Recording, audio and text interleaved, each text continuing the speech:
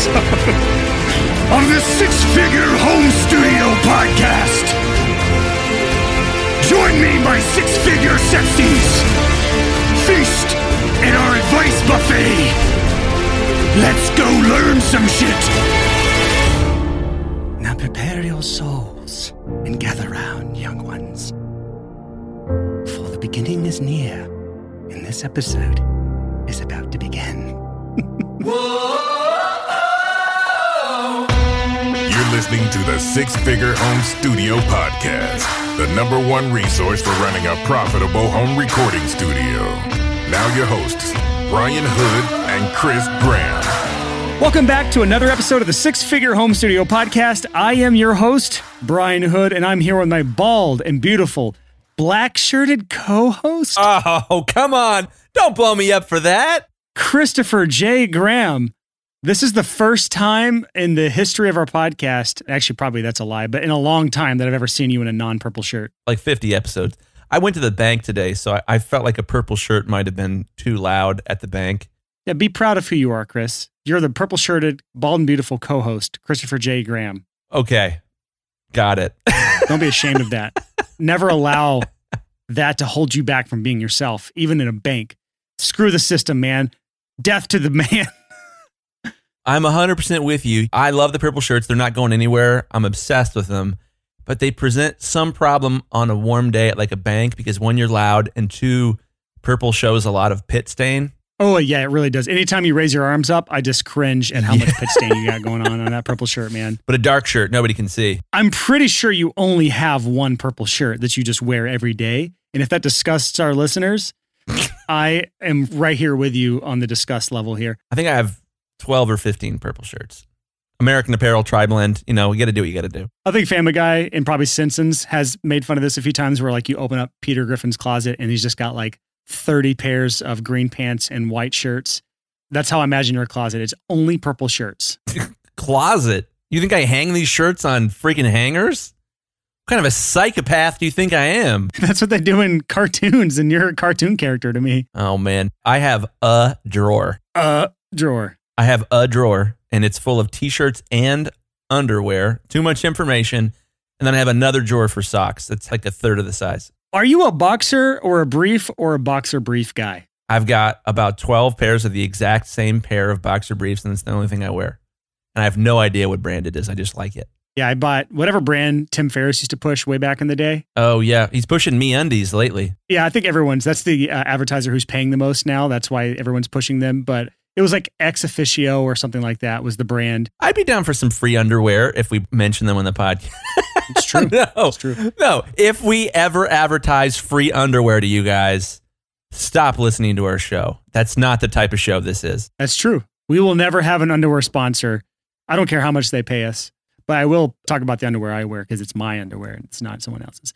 Let's move on to something of more value because we've lost 37% of our listeners this week, and that's okay. But it's our 100th episode, Chris Graham. Oh my gosh. Can you believe we've made it 100 damn episodes, 100 weeks without missing a week on the podcast. I've missed a couple weeks. Here's the thing. I can believe it now. But if you would have explained, like, here's what it's going to, like, I know you just want to hang out with Brian once a week, and that's why you agreed to do his silly podcast idea. It's true. But if you had explained to me, like, here's how your life will change, I would have been like, no way. Yeah. For the next 2+ years, you will be meeting with me every week, sometimes multiple times a week. Sometimes we just chat and don't even record. And we're going to talk business. And it doesn't get old. Yeah, it hasn't yet, at least, actually. So hopefully here's to 100 more, at least. We don't have any massive, like, crazy celebration plans for 100th episode, but we're not that type of person. We do want to thank you guys. It is mind-blowing that there are so many people that are creatives, that are trying to build their own business, that are excited about their own personal growth and making themselves into better human beings. That's fucking great. Thank you. I'm going to cuss on my microphone. I did it. Celebrating the 100th episode with the explicit tag on iTunes. Thank you so much, Chris Graham. This is the episode we get banned from iTunes. Oh, geez. Let's kind of move this into the topic of today's show, which you probably know by the title of this episode. The reason we're talking about our favorite books is because this is the stuff that's gotten us to this point, to this 100th episode. 100%. It is worth us having an entire episode dedicated to our favorite books, because without these books, we would not be successful entrepreneurs, which means we would not have a successful podcast. Because if we weren't successful entrepreneurs, no one would want to listen to us week to week talk about business, because who wants to listen to people that talk about business that aren't doing what they talk about, right? Totally. Gosh, we tried to narrow this down to like 5 books total for this episode. Didn't work. There's a 0% chance of that happening. We went through our bookshelves. We spent a little time. I picked up like 8 books. Chris has like 10 books with him.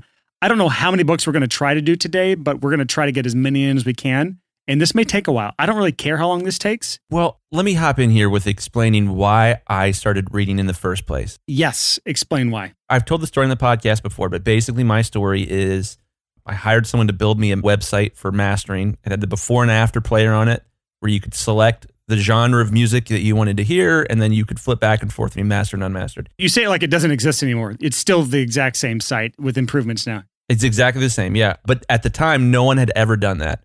But I knew if I build this, people will understand the service I provide and the level that I provide it at. And I started that. I got crazy overwhelmed really fast because I had no idea what I was doing. I only read one book, and it was about advertising. And I didn't know anything about business other than advertising. And I had a little miniature nervous breakdown and abandoned my mastering studio one day and was like, this isn't going to work.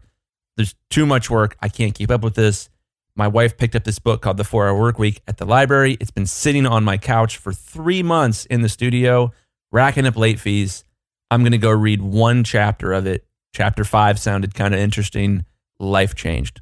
And wondered to myself, why didn't my teachers in school tell me there was good stuff in books? Which is hilarious because it's almost the only thing they told me. Yes. So we're going to get into the specifics of that book specifically because that's on the list. We're going to talk about a bunch of other books, and everyone's going to take something different away from this episode because, again, this is one of the most buffet-like advice buffet episodes that we've ever done. I don't think anyone should read all these books, especially depending on what stage in business you are. So maybe we should talk on what stage of business you should be in before you read each book, if we can remember to do that. But what I will say is that the success Chris and I have in all of our businesses right now, because we both have multiple businesses, including our studios, including the Six Figure Home Studio podcast and blog, and then also our software companies, FilePass and Bounce Butler. We have success because we look outside of the music industry for advice, for best practices, for ideas. And I think that's what sets us apart from a lot of other studios, because a lot of other studios only look to your left and to your right, to the studio down the road, to the studio you find on the internet, to the successful producer you like. You only look to those resources. And what we've done and what's helped us get outside of our industry is to look to these other proven resources in other industries that look at life and business and problem solving in a completely different way and give us unique perspectives to tackle the unique challenges that we face in the audio world. Yeah. And that basically comes down to, if your business isn't running well, it's probably because you've only looked at other businesses in your own industry to learn how to run it well. If you have business problems, you need business solutions, and you have to look to business resources. And that's inevitably going to bring you into contact with other businesses and other business models. Success, like this is not like, I don't think this is an opinion. I think this is the truth. This is a mountain I'll die on. Success comes from looking at how business as a whole works and figuring out how to apply it to your own unique skill set, your customers, the unfair advantages you have. If you happen to be like a retired rock star and you want to start a business, it should probably have something to do with music so that you can leverage what already has worked for you in the past. That's true. So I just think if this podcast is your only business resource week to week, you're doing it wrong. I love that you listen to our podcast. I don't want to lose you as a listener, but I also think that you should be looking to other businesses for advice and feedback. And it doesn't have to be podcasts. That's fine. But it can be other podcasts. But you definitely should be looking to other books in different industries for advice, feedback, ideas, and inspiration. Totally. Well, as I was going through my list of books that have influenced and shaped me the most, more than just about anything else, one of the things that surprised me is in my top 10 and probably in my top 5 are 3 books that were all recommended to me by the same guy. It was my original business mentor, Dr. Mark Fixeri. The dentist guy you've mentioned on the podcast multiple times throughout the years. It was wild, like looking through these books and be like, wow, Mark recommended or gave me these books. Holy crap. I'm so grateful for him. So thanks, Mark, man. You've really changed my life. I'm hoping this episode is kind of that moment for our listeners. Like if you don't have that mentor in your life, this podcast episode is, we're giving you these books to go check out to make massive changes in your life over the long run. Yeah, this is my attempt at imitating Mark is the podcast. Yeah, at scale to thousands of people. Yeah. So no pressure, Chris. No pressure. And I don't have a doctorate, so there's that too. But yeah. Well, let's dive in. Let's talk about the books that have shaped us. But before we do that, I want to mention... Let's dive in, but not. That's basically what you just said. Right to the edge of the diving board, toes curled over the edge. Before we dive in, here's what I would say. This messed with my head a lot. I read a couple business books, like 2 or 3, and I realized like what an amazing resource they were. And I knew that 10 years from now, I'm going to have businesses and I'm going to read books. And then I'm going to say, gosh, I wish I had read this book when I was younger. All the books I've read have just been in an attempt to minimize the number of times that I'm going to say that when I'm older. That's it. So take our advice, read some of these books that you know you should read so that when you're older and your business is medium-sized or medium successful or whatever your dream is, that you don't look back and say, oh gosh, if only I had read this book when I was younger, I wouldn't have the problems I have now. It's true. Before we get to today's episode, we need to talk about our sponsors, Chris. Oh, yeah. We have 2 sponsors for this podcast. Not really real sponsors. Yeah, these are not real sponsors, so you can actually keep listening because these aren't like stupid MeUndies sponsorship or whatever. The first sponsor on our list today is Chris's company called Bounce Butler. Chris, would you like to tell our audience who is a good customer for Bounce Butler and what is the benefit they will get from it by using it? Do you spend a lot of time bouncing? Do you hate bouncing? Are you bouncing all the time? Do you wish that you didn't have to bounce one audio file at a time in Pro Tools, Cubase, Studio One? Well, Studio One's coming soon. Logic, Ableton, fill in the blank. Basically, if it's a popular DAW, Bounce Butler supports it. And so what you do is... What if I use Fruity Loop Studios? That we don't support Fruity Loop Studios, sorry. So let's say... What if I use GarageBand? Honestly, we could support that. That would not be too hard. Don't. Okay, just out of principle. Yeah, out of principle. But here's the thing. So let's say you're exporting a bunch of stems and you want to bounce them all down, or you've got like vocal up, vocal down, main version, radio edit, etc. You've got tons and tons and tons of bounces to do. Bounce Butler is an app. You open it up, you tell it which sessions you want bounced, you hit OK, and then you leave and go hang out with your fam, and Bounce Butler texts you when all your bounces are done. That's it. That's Bounce Butler. Check it out at bouncebutler.com. By the time this episode comes out, it might be open access for everyone, but right now we're in early access. We're working the kinks out, but people all over the globe are bouncing their files with Bounce Butler, and it's awesome and exciting for me because it lets people have some freedom outside of their business by adding some automation to their systems. I'll talk about it real quick myself. If I finish up an album, I have so much to do. I have to do, again, vocal up, vocal down, muted. So for instrument only, stems, all sorts of bounces I have to do for 10 songs. So imagine how many bounces I have to do for that. Bounce Butler will let me just select a bunch of different sessions, bounce them all down, and I can go off and play video games or read books. You could go read books. Nerdy fantasy books. So the next sponsor on this episode is my company that I have with my best friend, Trevor. We run a company called FilePass that you can get to by going to filepass.com. And FilePass is for any recording studio or any audio professional who is collaborating with clients on projects. When you send files to clients and they start sending you revisions, you are getting revisions back on email. You're getting them back on text message. They're messaging you on Facebook. They're finding your Tinder profile and messaging you through there. They're finding you on farmersonly.com. They're finding your profile on christianmingle.com. And they're just sending you revisions on every possible platform under the sun. Anything that you've ever created an account on, they're sending their long list of revisions. We need the vocals up 1 dB here. We need the guitar up 1 dB here. Let me hop in. The worst is when they're like, on the 4th bar of the 2nd bridge, when it goes to minor, if you could turn up the blah, blah, blah, blah, blah. Ah! So annoying. Yeah, that's the kind of stuff that'll make you want to pull your hair out. In Chris's case, he's already pulled all his hair out, so I don't know what he'll do. Yeah, there's some still. So The way FilePass solves this problem is by creating a platform that allows you to centralize all your revisions in one place. So you send your client a file through FilePass. They can play it on any device, stream it at high definition, no encoding done. If you upload a WAV file, they will stream a WAV file, and it allows them to leave timestamped revisions directly on the song. This is so much better than getting email. This is so much better than getting a bunch of communications from a bunch of people on a bunch of different platforms. It is right there in one place so that you can have all conversations about that session or about that song right there in the app, and it's not out everywhere on the internet. This saves your Christian Mingle profile. This saves your Farmers Only profile. This saves your Tinder profile. This saves people from messaging you on Facebook. It makes your life so much better. And I almost forgot the best part. If the client still owes you money, you can put it behind a paywall, meaning they cannot download the file. They can only stream it until they pay you through FilePass, meaning you get your money, they get their file. Until they pay you money, they don't get their file. Now, FilePass is the bad guy. You can go on living your life, having a nice time on Tinder or whatever it is that you do. I'm not judging you if that's you. But you can go to filepass.com right now and sign up. We may be out of early access by the time this episode comes out. I don't know, actually. We're so close to the full launch. Either way, you can get on the waiting list or you can get signed up. Just go to filepass.com. You'll figure it out. Go to filepass.com, sign up today, and your life will be so much better. Brian, I can't tell you how many people I've heard that have mentioned FilePass to me. They're like, oh, it's freaking great. Oh, man, clients love it. Oh, it's so awesome.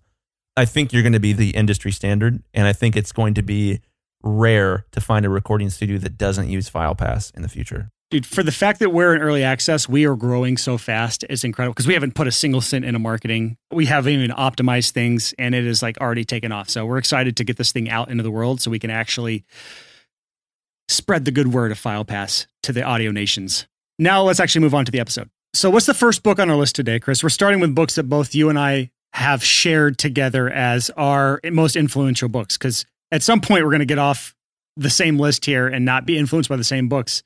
But what's the first book on the list, Chris? Possibly my most dog-eared book. We've got to start with 4 Hour Workweek. It's the original business book, the first business book I ever read. And to be honest, it's the first business book that most people have read. I can't remember if this is the first one that I read, but I will say, I actually think I dove into podcasts. This was like 2013, surprisingly. So this is before podcasts really took off. An early adopter. Yeah. And every single business podcast, I would hear the 4 Hour Workweek book mentioned all the time. You could not listen to a podcast without hearing this book. And it's kind of the same today. It's withstood the test of time. It is a classic, a 12-year-old classic. Yeah. This book is something that has definitely shaped my mindset. And I'd say this is one of the biggest takeaways of this book. Now, we're not going to go into depth with like a full breakdown of each of these books because we don't have time. We have too many books to cover. But Chris, why should someone read this book? Well, I would say the reason you should read this book is if you're listening to our podcast, you're trying to grow a business, you're trying to do what you love for a living. And the 4 Hour Workweek is just a really palatable, fun, easy. You don't need to be a reader to pick that book up. It reads itself.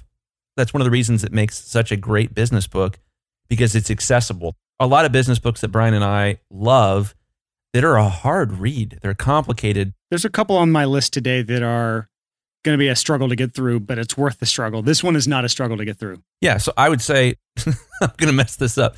When someone asks me, what business book would you recommend? I ask, have you read the 4 Hour Workweek first?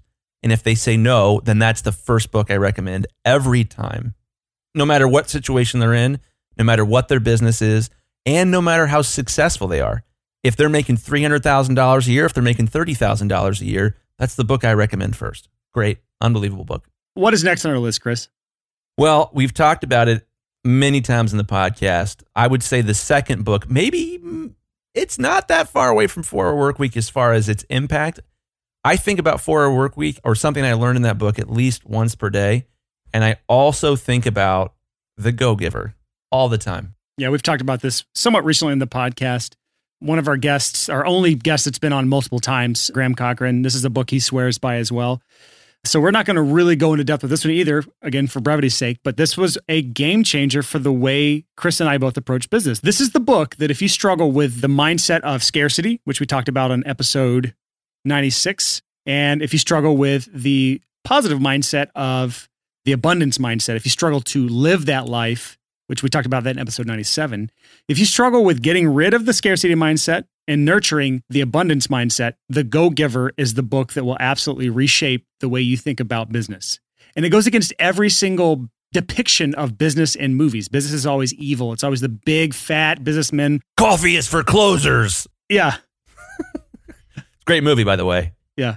What's it called again? Glengarry Ross? Yeah, I think it's Glengarry Glen Ross. It's hard to say. The movie is so weird. But yeah, here's the thing. If you're a new listener, when I was young, people would talk about business. I was just like, ugh, that's like talking about, that's like so grimy and dirty. And from what I've learned reading all these books and from what I've experienced, business is about being good. It's about serving people. It's about treating people the way you would like to be treated. Let me just say this. A successful, long-term, sustainable, enjoyable business is like that. Yes. You can still have a successful business by the world standards by being, I guess, for lack of a better term, evil. I just don't see how you could enjoy that. And you're going to have a more flourishing, growing, sustainable business, especially in a personal brand-driven business, if you live the go-giver life. Well, and if you think that a win means someone else needs to have a loss, if that's like your old school, like I was born before the 80s, like mentality, no offense to any of you guys born before the 80s, that's an old school business mentality that doesn't work in a world where everyone has a television studio in their pocket. You'll get found out, you'll get crushed, and you'll get passed.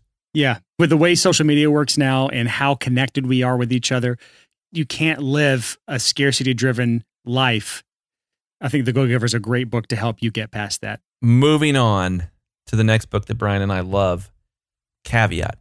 This book scares, I've already cussed, I'm going to do it a few more times. It scares the shit out of me. This book terrified me, and it was disturbing when I read it. And I think about it all the time. And I read this book as a defense strategy against people with a scarcity mindset, against evil people that just want to like steal from you. And I'm going to mispronounce his name, and you're going to correct me, Brian, but it is Influence, the Science and Practice by Dr. Robert Cialdini. Cialdini. Cialdini. You tell me how to pronounce that. I've always heard it pronounced Cialdini, even though it doesn't look like that. But Robert Cialdini, Influence, the Psychology of Persuasion. That's the book that I have, at least. I don't know what you called it there. I think it's a different edition, but yeah. Oh, interesting. Yeah, we have different covers on ours. Oh, yeah, yeah. Either way, this book, I would say you would not want to read this book until you are further into your career, until you are starting to maybe do paid advertising. For sure, you want to read this book before you do paid advertising. Yeah, don't do paid advertising without reading this. You've got to have some amount of success in your life for this book to really matter. This will make you think too much about your marketing efforts if you get this book too early. Is that a good caveat here, Chris? Yeah, this book, my reaction when I finished it was I was like, they should require every student in America to read this, or they should ban it. And I'm not sure which. If you're a manipulative asshole, there it is, cuss number 3, sort of. Chris is on a roll today. And you read this book, it is going to give you dangerous tools to hurt people. If you use them the wrong way. If you use them the wrong way. However, the reason this book is important to read, and this was so sad for me to read it, because I would read it and be like, oh, someone did that to me one time and I fell for it. Oh, crap. They did that to me too, and I also fell for that. I would just say this book is great for defending yourself from people who want to take from you. It's awesome. Yes. So it covers 6 different weapons, is what he calls, to influence people to essentially do what you want. And that sounds really manipulative. There's a positive side to this book, however, and that is if you are trying to provide a high quality service and you are using these weapons, as he calls them, these weapons of influence to get someone over the hump, to trust you, to hire you for your services, this book is a great use to pour fuel on the fire of your marketing efforts. Because just one of these 6 things that he covers in the book, just one of these 6 weapons of influence, as he says, is enough to double your efforts in paid marketing specifically. Oh, easily. Easily. Yep. So when you put all 6 together, it is insane how much better things can work in your studio. When I might be remembering this wrong, but when Mark, my first business mentor, told me about this book, he kind of did it in like hushed tones a little bit. You know, like I'm honestly like hesitant to mention it on the podcast because it's like giving someone a lighter, and that could go really, really well or really, really bad. This is a dangerous book. And so like I said, it should either be illegal or everyone in America should have to read it in like 8th grade. Yeah, I think at the very least reading this book as a defensive measure, because here's the thing, now that I know these things, I spot this all the time. Not just on advertising, but just if someone's trying to sell me something or someone's trying to influence me in some way, I can spot this stuff so fast. And here's the thing. I've been sold to with these techniques before. I've called these things out. I can list these things off and I will still buy things from people. And it doesn't bother me because I know at the end of the day, I know how this all works and I'm okay with it. As long as you understand it and as long as it's used within reason, this stuff can still be powerful, even if you know it's still happening to you. So let's move on to the next book on our list, Chris. Well, this one sounds like what we just described influence is. It sounds like a book that assholes would read to take advantage of the downtrodden. It's How to Win Friends and Influence People by Dale Carnegie. I'm going to do what you just did. Okay. Oh, first edition. That's my first edition 1937 copy of this book. And that's how much I enjoy this book. Gee, it seems like you like it. Yes. Here's the deal. This book is so much different than the book we just recommended, the book called Influence. How to Win Friends and Influence People is a book I would recommend even the most absolute beginner. Even if you don't have a business, this book is an absolute essential read for you because it's so powerful to know how to have social skills. This is basically a social skills book disguised as this scammy, weird, how to win friends and influence people thing. It's just basic social skills. And a lot of this is actually more on the go-giver mindset. Yeah. Understanding that the sweetest sound someone could ever hear is the sound of their own name. Yeah, Brian, How to Win Friends and Influence People. I'm embarrassed to say, I have only cried while reading a book 2, maybe 3 times. This book was one of them. Well, first of all, let's not talk at all about your emotional immaturity, if that's the only times you've cried. But why did this book make you cry, Chris? So here's the thing. You read the title and you're like, oh, that book sounds like it was written for douchebags. It was, but not to help them be better douchebags, to cure them of their douchebaggery. Ooh, that's well put. I'm a little bit of a D-bag, just a tiny bit. This book is about loving people well. That's what it's about. And that's what life's all about, man. That's what being a dad's all about. That's what being a husband's all about. That's what running a business is all about. That's what being a mastering engineer or a mixing engineer or tracking their business coach, you name it. It's about loving people well and about helping them achieve their potential. This book is how to help people achieve their potential. This book is on the short list of books that I try my best to read yearly. How many books released in 1937 are still highly recommended as viable resources for especially self-improvement today? When I finished this book, my grandpa, Dick Stacy, great guy, super cool guy, God rest his soul, was obsessed with this book when I was like 15 years old. I think he was obsessed with it a lot before that, and he started trying to get me into like the self-help, self-improvement genre, and I was like, nope, won't do it. Like, was not into it at all. And I finished this book, and I was filled with regret that I hadn't read this book at 15. Would have changed my life. Yeah, that's every book in this list, though. Like you said earlier, it's like you read these books and you're like, how the hell did I not know this stuff earlier? Why didn't I read this book earlier? Most of the books on my list were not written when I was 15. This one was. If I could go back in time and send 15-year-old me one book, I'd be before our work week, for sure. But second place would be How to Win Friends and Influence People, for sure. This book is just, it's a delight, man. If you haven't read it yet, someday you're going to read it, probably, and you're going to wish that you had read it when you're younger. So skip that part and just go ahead and read it. If you listen to this whole episode and are like, well, which book should I read next? My advice would be, well, first of all, read 4 Hour Work Week. Second of all, read How to Win Friends and Influence People. Yep. So this book, even if you have read this book before, this is another good one to bring back up and read again if you haven't read it in a couple of years. Like, this is definitely one you need to bring back and just refresh yourself on.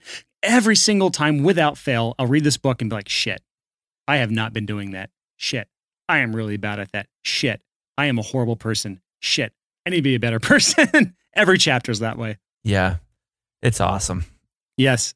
Again, we're 8s on the Enneagram, so we like those punishing books that remind us of how bad of a human we are. We also need those books, probably slightly more than everybody else. That's true. All right, what's next on our list, Chris? Well, those are all the books that we shared on our list. So now a slight transition. You pitch me a book, and then I'm going to pitch you a book, and so on and so forth. Okay, great. These are books that are not on Chris's, I guess, top 10, that are on my top 10, or however many books that I have left. So the first book, and this is in no particular order because it's hard enough selecting my top favorite books. It's hard enough just to do that. There's no way I could rank these from like least to best. So this just happens to be at the top of my stack here. This is a book called Building a Story Brand. We've talked about this before on the podcast. I talk about it all the time with my PPC students. And the reason this book is such a big deal to me and such a game changer for me and one of my top books is because it's better than any marketing book I've ever found.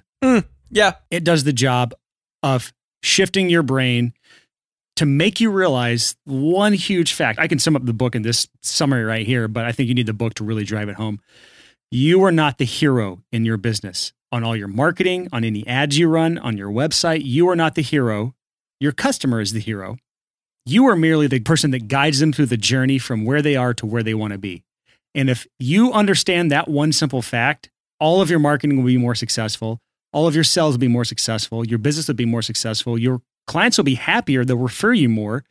And so it's a huge, huge benefit. And if you pair this with How to Influence and Influence People and the book Influence, it is absolutely insane what your business can do with just those 3 books alone. Totally. If you are a producer and you do not understand the hero's journey, I don't know how. Yeah. So the hero's journey is covered in this book. It's basically the 7-part framework that pretty much any story arc follows when there's a hero and a guide. If you think of Lord of the Rings or Star Wars or pretty much any book really, or any movie follows this journey. And he breaks it down in how it applies to marketing. And it is just so well done. So I can't recommend this book enough. Fun story about this book. It's number 12 for me. I love that you said, no, it's not number 11. It's not number 13. It's number 12. I can't decide that decisively on you because it changes so often. Like this season, it's the number 1 book.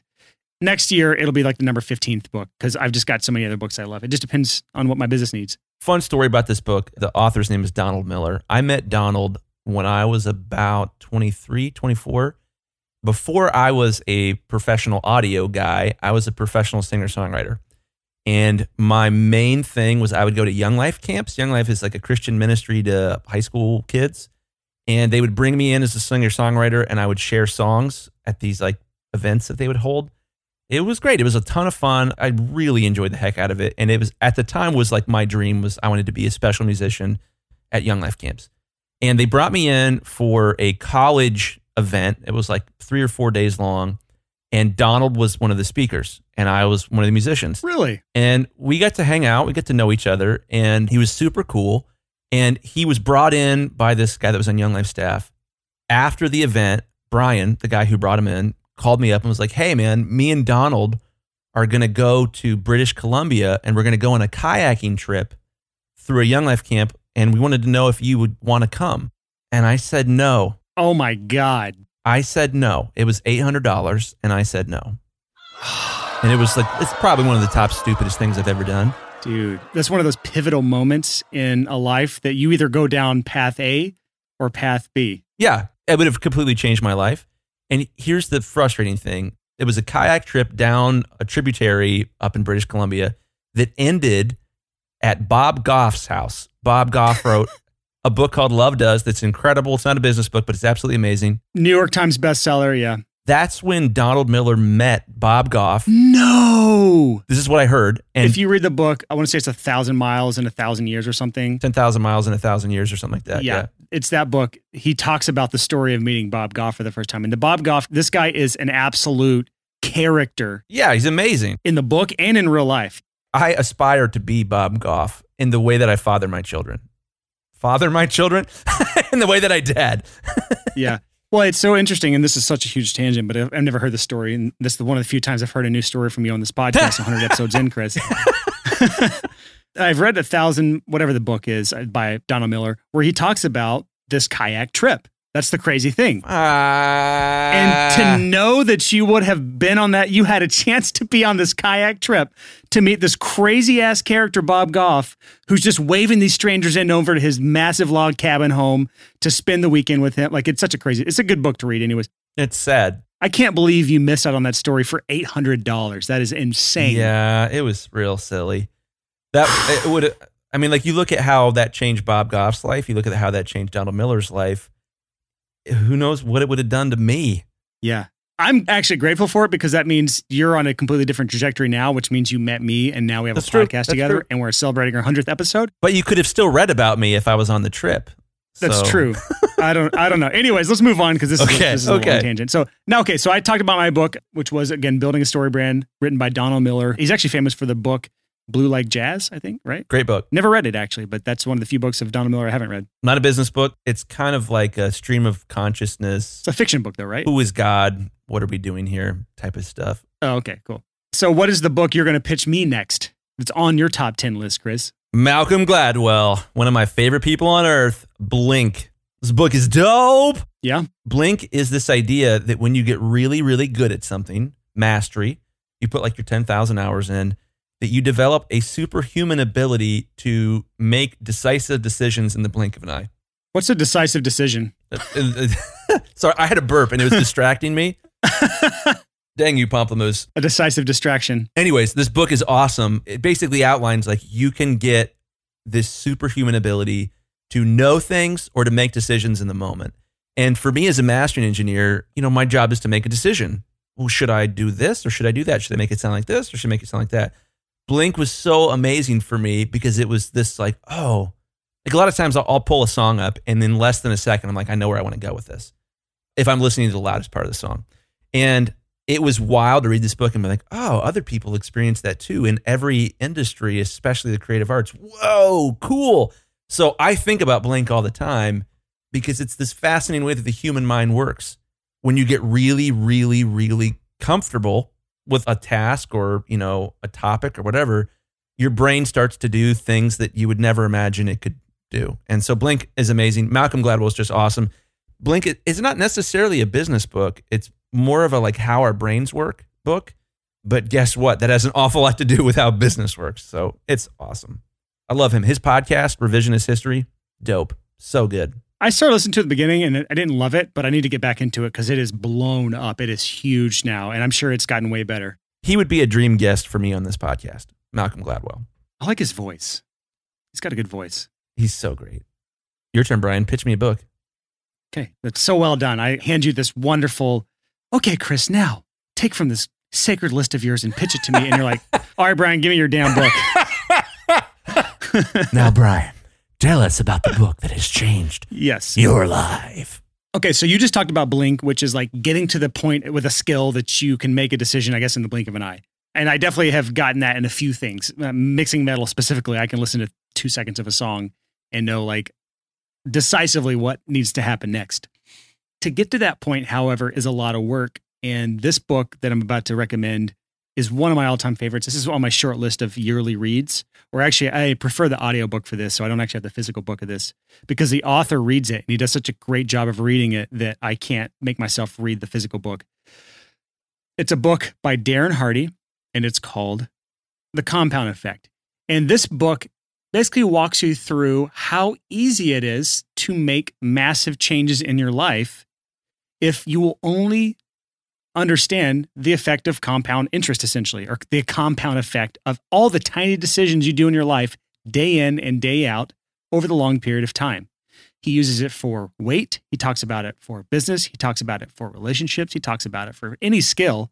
And if you're trying to get to the point where Malcolm Gladwell is talking about in Blink, to where you can make a snap decision in the blink of an eye and be 100% confident in it, you only get there through the compound effect. And I think the formula he uses in the book, and I'm due for my yearly listen again for this audiobook, so forgive me if I'm rusty on this, but the formula he gives is small actions performed consistently over time equals massive change, something similar to that. And that's basically what this book covers. And it's just a really good mindset shift and good reminder of how these small little decisions, that extra helping of food, or that extra Coke you drink at the end of the day, or that one extra task you failed to do at the end of the day, how these little tasks can all add up at the end of the year or the end of the decade as either massive positive change or massive negative change, massive weight loss, massive weight gained, massive business improvement, massive business attraction or implosion and failure. So I really love how accessible he makes this sound and feel because, again, anyone can control the little decision you make right now. Just the small decision. And when you realize how much that small decision right now that you're making right this second adds up, if you just keep making that small decision in a positive favor, if you keep making that over and over and over again over a long period of time, once you realize and notice how much those add up over time, it can make a huge difference in your life and business. So I love that book more than most of these books, actually. I need to listen to it again. I just bought it on Amazon. Good. Have you ever actually sat down and thought about where your next client will come from? Most freelancers don't, because most freelancers' number one strategy for getting new clients is something called hope marketing. And if that sounds like you, you're not alone. Most freelancers think that just by putting out great work, clients will come banging down your door to hire you. Now, while you obviously do need to be good at what you do, we both know that this strategy does not work. Otherwise, your calendar would be 100% booked solid with amazing projects from your ideal clients. So to help you with this fight against hopium addiction, I'm excited to announce that our flagship coaching program, Clients by Design, has finally opened up applications again. This transformational coaching journey is not a one-size-fits-all. It's tailor-made just for you. We'll do a deep dive into your business to see what's missing, and we'll lay out a step-by-step roadmap to guide you over the next 6 to 8 months. And here's the best part. We don't just give you the plan and send you on your way. We give you personal one-on-one help so you never get stuck. And we make sure you actually follow through with something called our absolute accountability system. So if you're ready to stop relying on hope marketing and ready to start building your own client acquisition machine so you can get a steady flow of clients, then it's time to step up and apply for Clients by Design and see if you're a good fit. Just go to sixfigurecreative.com/coach. And I'll be the first to say that this program is not for everyone. So far, we've only accepted about 25% of those who apply. So if you want to find out if you're a good fit, just go to sixfigurecreative.com/coach and fill out the application. Now here's our show. Here's the thing I would say. We're going to go off course for just a minute. For basically all of human history, up until really recently, books were really expensive. They were really hard to find. They were really hard to get. And usually you didn't buy them. You got them at a library. You had to borrow them. We live in an amazing time. I just spent $20 to buy that book. And I know based on Brian's pitch, it's going to change my life. What a ridiculous investment it is to be able to get on Amazon.com and to buy a book and have it shipped to you maybe the next day. For me, crazy. Did you get the physical copy or the Audible version? I read. I'm not really an Audible guy. Oh, I forgot. You read way faster than I read. I'm an audiobook guy, if it makes sense. That's the one I highly recommend. If you are an audiobook person, that book does really well for audio, but physical works better for some people, including you. Just know yourself. That's all you need to know is know yourself. What's the better version for you? Totally. There's not one way to do this. But if you like physical books, I do. I also love Kindle, but I have a hard time finishing a Kindle book.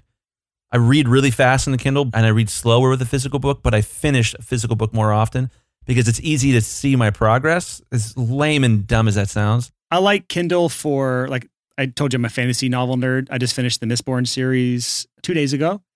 And I love that because when I'm reading in bed at nighttime, it has the little backlight on it, is dope. Which is super nice, man. I'm telling you. For reading at night, the Kindle with the backlit. I've got a Kindle Voyage I adore. Yep.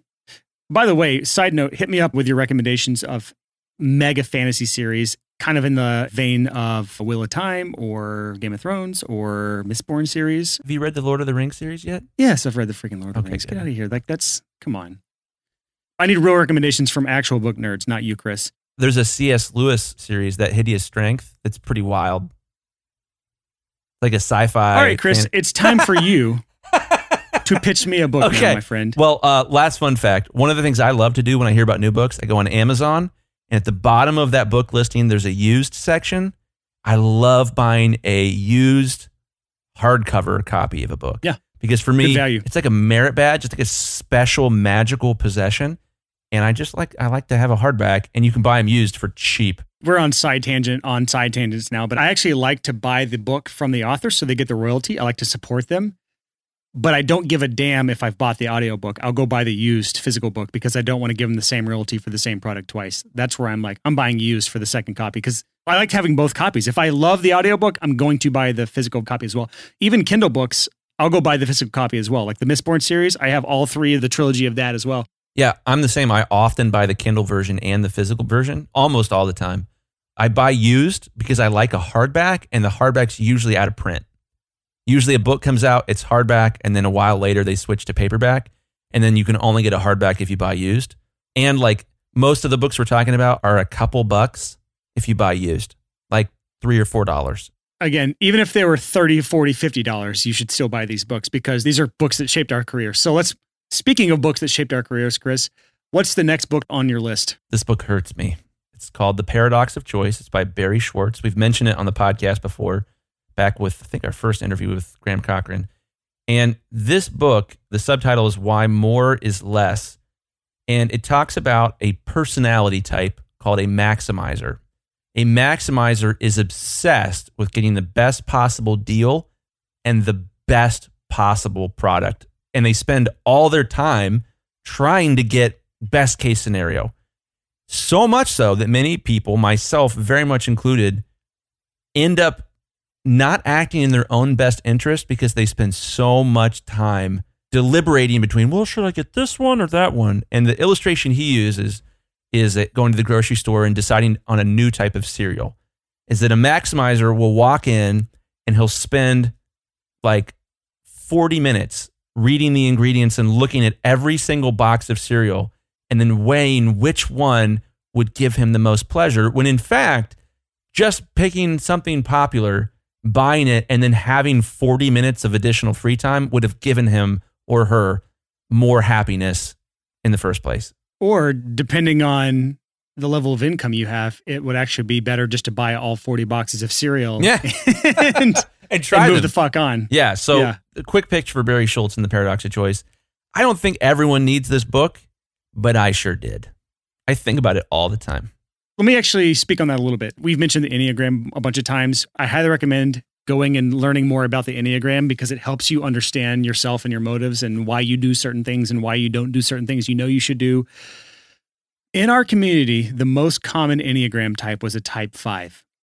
And the type 5s are the ones that are endlessly searching for answers and looking for knowledge and trying to maximize all of the information they have. I see where you're going. So a large percentage of our audience suffers from this issue. So I do think if that's an issue you know you have, this could be a good book for you to kind of help get past that. I will say though, Chris, you still do this shit. Oh, all the time. All the time. I'm still struggling with it. Yeah. There's a sizable portion of our audience listening right now that's thinking, gosh, I wish they'd shut up about the Enneagram. It sounds so dumb. I also used to think that. I'm an 8 on the Enneagram, and in stress, I go to 5. Same here. Yep. And this is why I spent like 45 hours researching the tiny minute details between 3 different cameras before I went to Thailand in 2017. Yeah. I could have bought all 3 and still came out ahead. Yeah. So an unhealthy 5 does this a lot, and Barry Schwartz just tells you what an idiot you are for doing that. And it's great. Thanks, Barry. Does he give you things to work on or solutions to like ways to get out of that mindset? Does he like break that stuff down? It was basically like talking about how irrational that is and what the opportunity cost of that behavior is. It's fantastic. A little bit of a hard read. It's a little dry. He's not funny. I'll say that, but it's a great book. It's interesting what a little bit of humor can do to spice a business book up. That's no joke. All right. Next on my list, Brian, now that you're not going to. That's no joke. What? It's okay. I'm not even going to acknowledge that. I'm not even going to let you switch it over to me now. So that was your book. We're going to go to my book on the list next, and I'm going to pitch you on this. Do it. Have you read The Pumpkin Plan, Chris? Hell yeah. Okay, so you actually have read this then. This isn't on your top 10 though, right? 17, 18 for me. Okay, cool. It's good. Pumpkin Plan is a book that has been a good mindset shift for me, and it's written by a guy named Mike Michalowicz. This is one of the few business authors I found that can lightheartedly explain complex topics and keep it entertaining. Yes. Agreed. He's also one of the few authors I know that will actually narrate his own audiobooks, and he does a great job of making it sound engaging.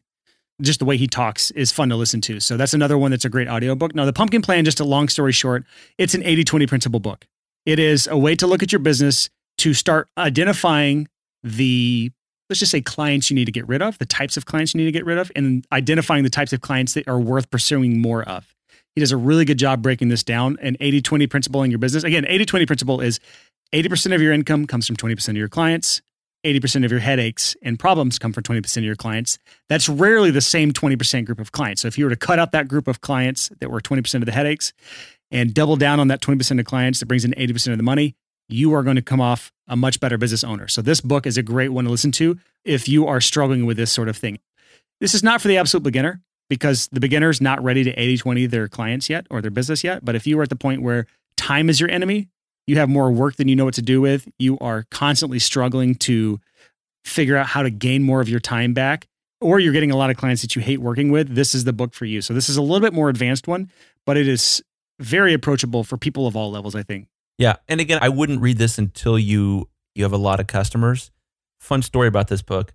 I clearly like business books. And I also, at one point in time, loved writing reviews on Amazon. And so like every book I would read, I'd be like, oh yeah, 4 stars. Oh, 5 stars. Oh, 3 stars. And Mike is an interesting guy because here's his business strategy with becoming an author. Pumpkin Plan was, I think, his first book, but I could be wrong about that. He went through Amazon and was able to figure out who was writing reviews for business books. And then he reached out to people, myself included, and offered to send us a free edition. I think it was like a preprint edition of his new book. And the pitch was, hey, if you like it, please write a review. And I was like, oh my gosh, that's the coolest thing ever. So he sent it and I read it and I wrote him a 5-star review. Well, there you go. Go read Chris Graham's 5-star review on Amazon for The Pumpkin Plan. It's great. All right, Chris, what is next on your book list? Books that changed the shape of your career. In no particular order. Again, a recommendation from Dr. Mark, Integrity by Dr. Henry Cloud. Not an easy read. I was about to say, that just sounds like a slog. It's an entertaining read. It's a fun read, but it's kind of like getting your face peeled off by a carrot peeler because it hurts. That sounds awful. Yeah. You're reading it and you're like, oh, I'm so terrible. Oh gosh, I don't have any integrity. And what's cool about this book is he redefines the word integrity in some fun and interesting ways. And Brian, as you can see, it's a lot of dog ears, man. A lot of dog ears. Every third page is dog eared on your book. Yeah. This book was awesome, and I'm so grateful that Mark recommended it to me. This book wiped the floor with me. It just absolutely kicked my butt. So what kind of person needs to read this book? That's a good question. I don't know how to answer that. This book was so intensely personal for me. Why? I don't know, man. Why was it personal for you? What made you even want to read it in the first place? Because it doesn't seem like a book that appeals to me. Because Mark told me to. That was it. Mark told me to read it and was like, this book will change your life. My wife has read this book. My wife has read almost none of my business books, but she did read this one. And she insists it's incredible. And we quote it all the time. The book is called Integrity, The Courage to Meet the Demands of Reality. The 6 essential qualities that determine your success in business. And basically, to sum up this business is we love to lie to ourselves. We love to tell ourselves we're better than we are. We're more successful than we are. I am at least as equal, potentially worse at this as the average person. And this book is about confronting the reality that you aren't as awesome as you think. And it's great. What is the benefit of reading this book? Ego death. That's it. Ego death. That's what I'm going to say. I spend most of my time every day trying to have that. And this book was really, really great for me. It was awesome. So I guess my pitch is that it was so intensely personal that I'm having a hard time pitching it to you guys.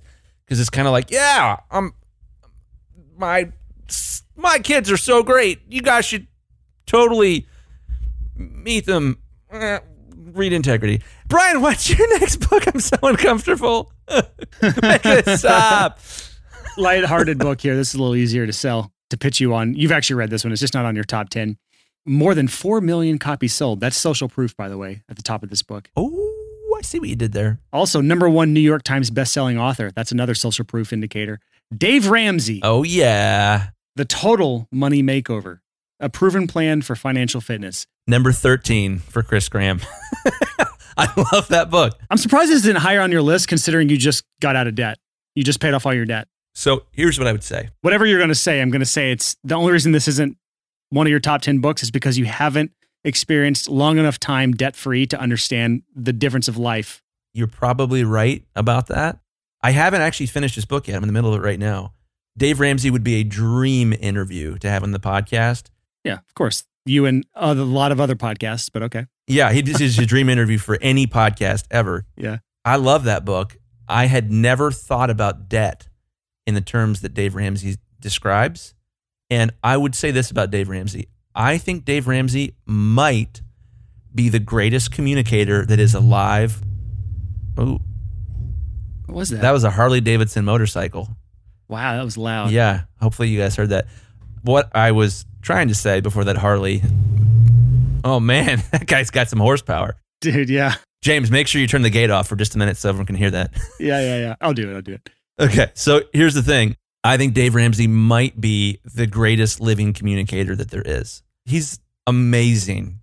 He's so amazing in his ability to tell stories to people in ways that they can understand and to get them to change their behavior for their own good. And one of my favorite things, Dave Ramsey, he has basically a call-in show where people are like, I have this debt problem. And Dave Ramsey will ask like 5 questions and then give them the path forward. And it's amazing. It's so good. So let me just go ahead and flip the table here. This is my book to pitch to you, so you don't get to talk here.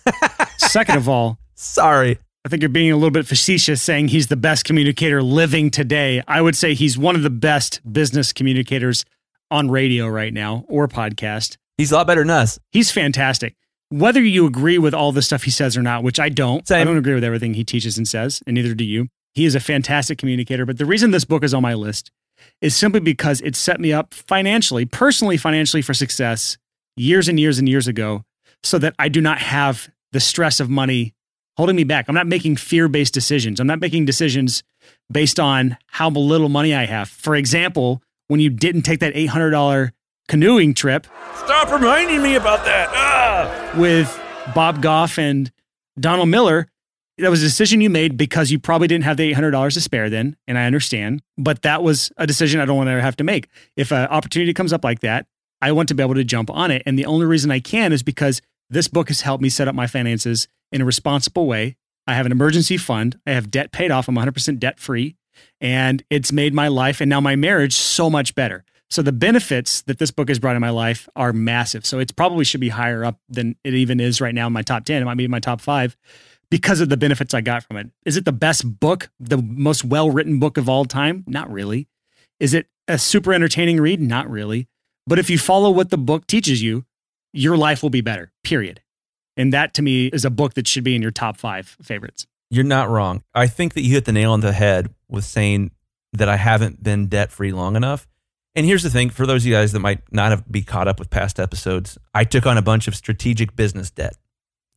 And it worked. It helped me grow my business. But in retrospect, I think the psychological damage that debt did to me actually slowed my business growth down.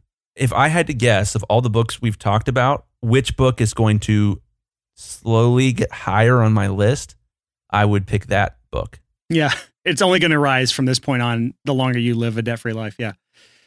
All right, Chris, what is next on your list? And now we're kind of running long here, but let's just keep going. Cool. All right, man. So I read 4 Hour Work Week, my first business book. And at the end of 4 Hour Work Week, there's a list of books he recommends. I should look at that list. I haven't looked at that in a long time. I live for lists of recommended books from people I think are awesome. Hence this episode on episode 100 of the Six Figure Home Studio podcast. Yeah. One of my favorite things. One of the books Tim Ferriss recommended at the end of 4 Hour Work Week was a book called Advertising Secrets of the Written Word by Joseph Sugarman. Joseph Sugarman, you might know him as the inventor of blue blocker sunglasses from the 1980s. Joe writes words, people buy his things. He's really good at it. And guess what? You have a website. And guess what? Your website has words on it. And those words are called copy. And making those words is called copywriting. And Joseph Sugarman has some really great tips. I'm just going to sum the book up for you. When you write copy, when you're trying to sell stuff, the purpose of the headline is to get people to read the first line of your copy. The purpose of the first line of your copy is to get people to read the second line of your copy, and so on and so forth. And that concept alone was life-changing for me. It made it so much easier to try to tell people what I could do for them. Yeah, copywriting is a skill that so few people in the audio world have. And it's understandable. We are audio engineers. We are mixing engineers. We're mastering engineers. Yeah, we're not all Butt Rock Barry, Actually, again, Butt Rock Barry was great. He's a really good copywriter. If you go back to episode number 92, what to do when someone in your area is charging $5 a song, his business is terrible, but his copywriting was actually good. Super dope. Unbelievable. Yeah. So again, copywriting is a valuable skill to know because you have to understand how to sell yourself. And great copywriting is a way to make you appeal to your target customer in a way that removes the friction. The lack of or the bad copywriting is just adding friction to the whole process of gaining the customer. So this is something that can be used in great advertising, in your website, on your emails, on any sort of communication that's written. Great copywriting is a fantastic skill to learn. And if you pair it with the book Influence by Robert Cialdini, oh, yeah. it amplifies it 10x. One of the things that surprised me is I've been doing, those of you guys that listen a lot to the show, you've heard me mention the business coaching thing. I meet with about 4 people a week for about an hour each. One of the biggest things, one of the, like, I'd say top 5 things that we end up talking about and helping them grow their business is copywriting. It's getting on their website and talking about, like, this could be clear, that could be more snappy, this could be more punchy. It's a huge piece of building a successful business. Is being able to get people emotionally connected with you by pushing some buttons on your keyboard. It's a magical skill. All right. Next on the list, Chris, is one of my favorite books. It's my turn now, right? Yeah. Cool. I like to just jump in because you're not great at queuing me up here. I'm so sorry about that. I was thinking about that this week. I'm not happy with that. I need to be better at queuing you up. You stop talking and then you're done. And then I have to pick up. Selfish. I hate it. Yeah. I don't mind. Next on my list is a book. I hesitate to even bring this one up. 48 Laws of Power. You're going to say 48 Laws of Power, aren't you? Oh my God, no. That's the only book I've ever refunded on Audible, by the way. Are you serious? Oh, wait, let's talk about that real quick. Okay. That book is awful. I've read that book. Yeah, it's so fucked up. I went through like a dark period of life while reading that book. It's basically like the history of power and how people manipulate other people. And again, I read it like wanting to defend myself from evil people. And it was so depressing. The book's called The 48 Laws of Power. I cannot dissuade you enough from not buying that book. It will make you lose faith in humanity. It really will. Oh, man. Yeah. I ended up buying a gun, my first gun after reading that book, because I was like, these humans are crazy. I got to have a backup plan. I was about to say, it is one of those things that you will lose faith in humanity because you'll think like, oh my God, people think and act like this. So not only will it make you lose faith in humans, it's utterly useless and goes completely against the Go-Giver. It does. And it's also about 10 times the length of the Go-Giver, which should tell you something because it's way harder to be a manipulative asshole than it is to just be a damn Go-Giver. So that's all I need to say about that. When I was about halfway through the book, I was like, oh gosh, what have I gotten myself into? And I felt like the only way to get myself out of the funk that book created for me was to finish it. It was like that Seinfeld, you have to go down into the crevasse. That's the only way out. You have to finish the book to end this madness and to be able to move on with your life. Interesting book. Of all the books I've ever read, it made me feel yuckier than any of them. So it's not on our list. Don't go get 48 Laws of Power. God, no, it's not on our list. The book I'm hesitating to talk about isn't necessarily a business book, but it's a book that's definitely helped shift my mind. And it's a good follow-up once you are debt-free. You've read The Tone of Money Makeover. You have a fairly successful business. It's a book called Rich Dad, Poor Dad. This is the 4-hour work week to the real estate industry. Any successful business owner I know refers to the 4-hour work week as a pivotal moment in their careers. It's the same in real estate. Every single successful real estate investor I know points to Rich Dad, Poor Dad as that book in their lives that changed everything. And so this is just another one of those mindset shifts. The reason I recommend it, the reason I like it is because it helped me understand long-term how to acquire more assets and how to avoid more liabilities in my life. If you know what any of that means, just read the book. It is a fantastic primer for understanding how to actually invest versus constantly taking on more debt. One of the cool things about that book that I really liked, it's not in my top 10, but I love that book. I need to reread it again, by the way. It's like an every 2-year book. Yeah, it's great. And the premise is Rich Dad, Poor Dad is that the author had 2 dads. One of them was actually his best friend's dad, and the other was his actual dad. And one of the dads was poor, and one of the dads was rich and understood building wealth and understood money. And it's him juxtapositioning the 2 kind of mindsets about this. It's a great mindset book. And one of the big things is you'll notice either you or a lot of people in your life follow the poor dad mindset, and the successful people in your life follow the rich dad mindset. And it's not even about like which person is better than the other. It's just about building a better life through making smart decisions. So it actually goes hand in hand with a compound effect, because a lot of what you talk about is those little changes, the little decisions you make over a long period of time that make massive results in your life. So that's on my list. Rich Dad, Poor Dad. Great book, man. That's your last book? Do you have any more? I got 2 more. Yeah, I have 2 more. Oh, you do? Okay, good. Yeah, we're going to go for freaking ever here. We're 66 minutes in and counting. I'm okay. Let's be self-indulgent. Here we go. The first book that Dr. Mark recommended that I read after I finished 4 Hour Work Week. So here's the story. Let me back up. I finished 4 Hour Work Week and I went over to hang out with Mark and his family. I'm friends with like their whole family, and there's like 17 of them. They've got a lot of kids. And I went over and we're all hanging out, and I mentioned to Mark and his wife, Shane, I was like, you know, they're both doctors, Dr. Mark and Dr. Shane. Yeah, you've mentioned them many times. Yeah. Many times. I love them. They're some of my favorite people on earth. And I was like, I just finished this book, 4 Hour Work Week. I loved it. You guys are successful. What other business book should I read? And they both, no powwow, just E-Myth Revisited. Absolutely. Don't read any other business books until you read the E-Myth Revisited. Yeah, let me just pause real quick and just say the book is The E-Myth Revisited. It's like an updated version. The Entrepreneur Myth. Yeah, which is funny because it's like it being called the E-Myth predates. This book came out before like email and e-commerce and stuff like that. True. But the thing that this book was so awesome for me was systemization. How do you provide super high quality, artisanal level services to more than one person and do it consistently? This book, from a service industry perspective, is an amazing book, and I've recommended it to many people, and I've seen a number of people read it and have their lives changed and build kick-ass businesses because it's kind of a blueprint on how to do that. It's super dope. Brian, do you have anything to add?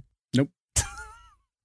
Brian, podcast buddy, pitch us on a book that we should all go buy on Amazon right now.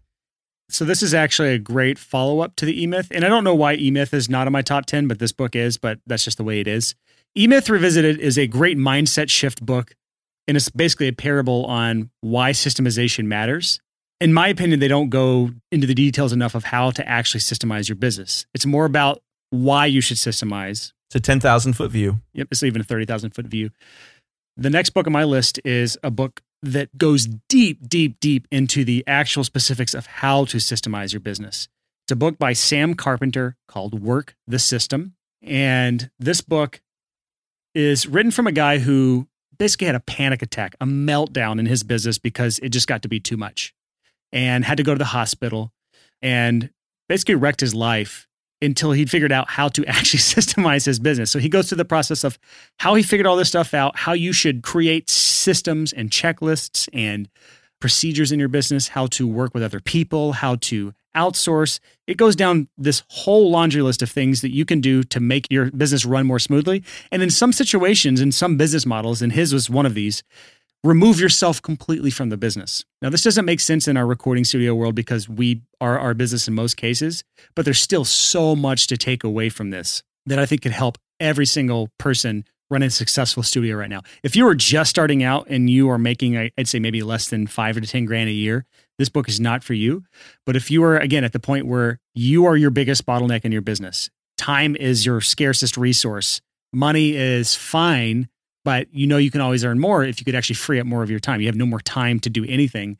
This book, I'd say E-Myth is probably the first one you'd read because it primes you for this. Yeah. But this book does a really great job of going deep into the details of actually how to systemize things in your business.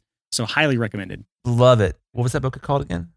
It's called Work the System. And this is an absolute slog to get through, though. I will say this is very much a prescriptive book.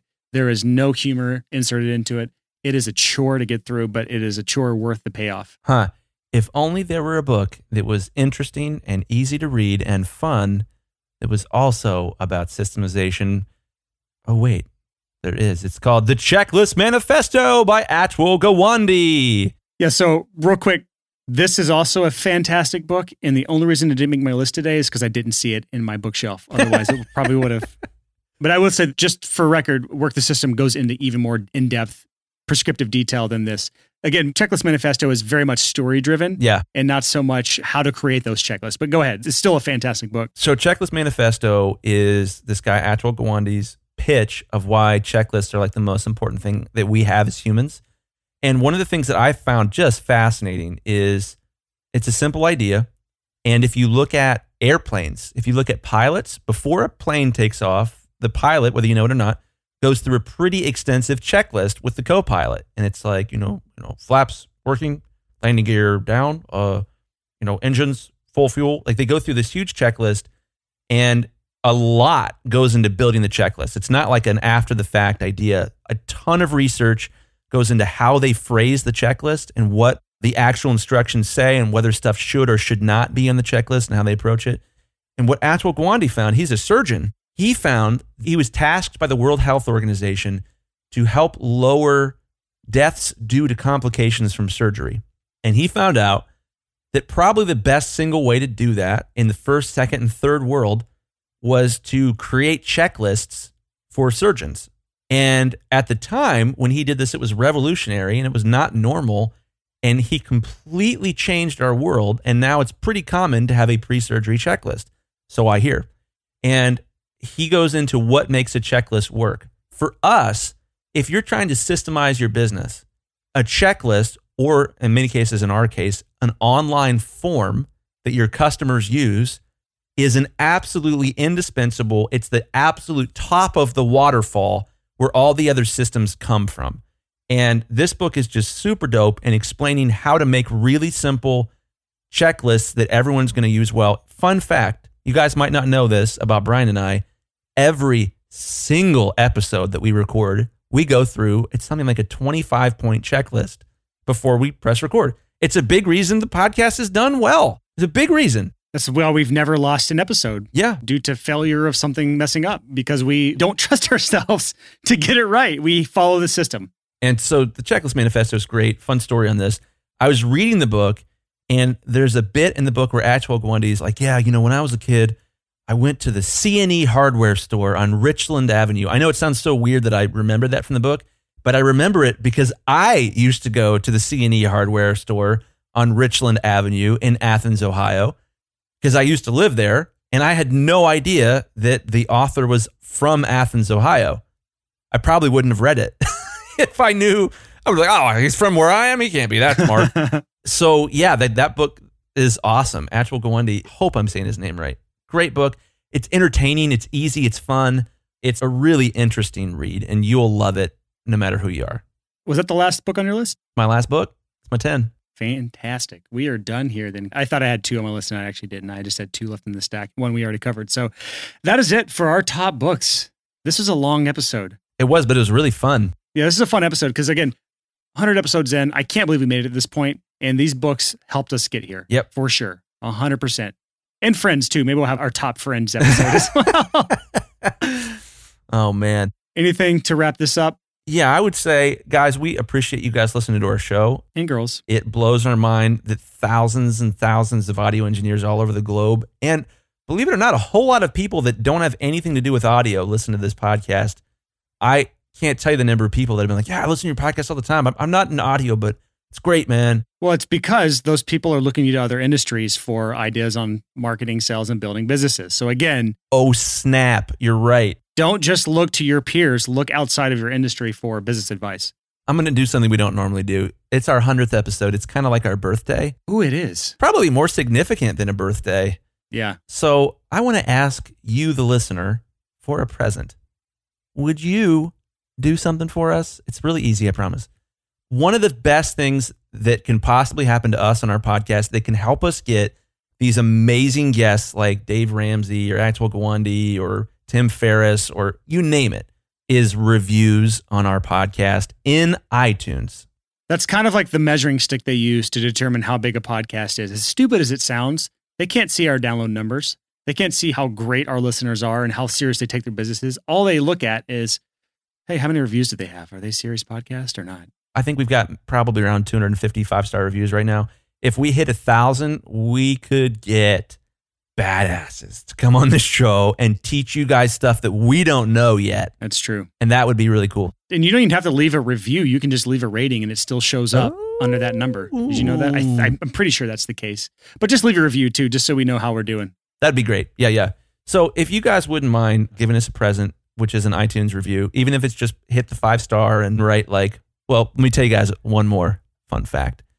One of the things on our checklist is we need to synchronize our audio because I'm up here in Columbus, Ohio, and Brian's down there in Nashville. So Brian counts to 3, and on 3, we say one word. What's that word, Brian? Poop. Poop. So I think we're going to leave you guys with a sync point on this podcast episode to celebrate our 100th episode. Please leave us a review. Brian, take it away with our sync point. 1, 2, 3. Poop. That's fantastic. Love you, fam. Have a good one. So that is it for this episode of the Six Figure Home Studio Podcast. 100 episodes in the books. We have hopefully hundreds more to come. Who knows? One quick note. I don't think Chris has announced this really anywhere publicly yet, but he just made Bounce Butler free to use right now. He's in open beta. He needs a ton of people to use it. And Bounce Butler is 100% free. So just go to bouncebutler.com and you can download it and start using it right now. I had a story from Lidge Shaw, the guy behind Recording Studio Rockstars podcast. He was telling us in his mastermind call this morning that he just queued up 6 podcast episodes in a row. They were an hour long each, stepped away at 3:30 p.m. And then at 10 o'clock at night, he got a text from Bounce Butler that all the bounces were done because Lidge does old school Pro Tools and it's all real time. So he literally had to bounce 6 1-hour plus long episodes down in a row real time, and Bounce Butler helped him with that. So whether you're online or offline bouncing, this thing is going to be great for you. So I highly recommend going to bouncebutler.com. That's BOUNCEBUTLER.com and go download that app right now. Whoa.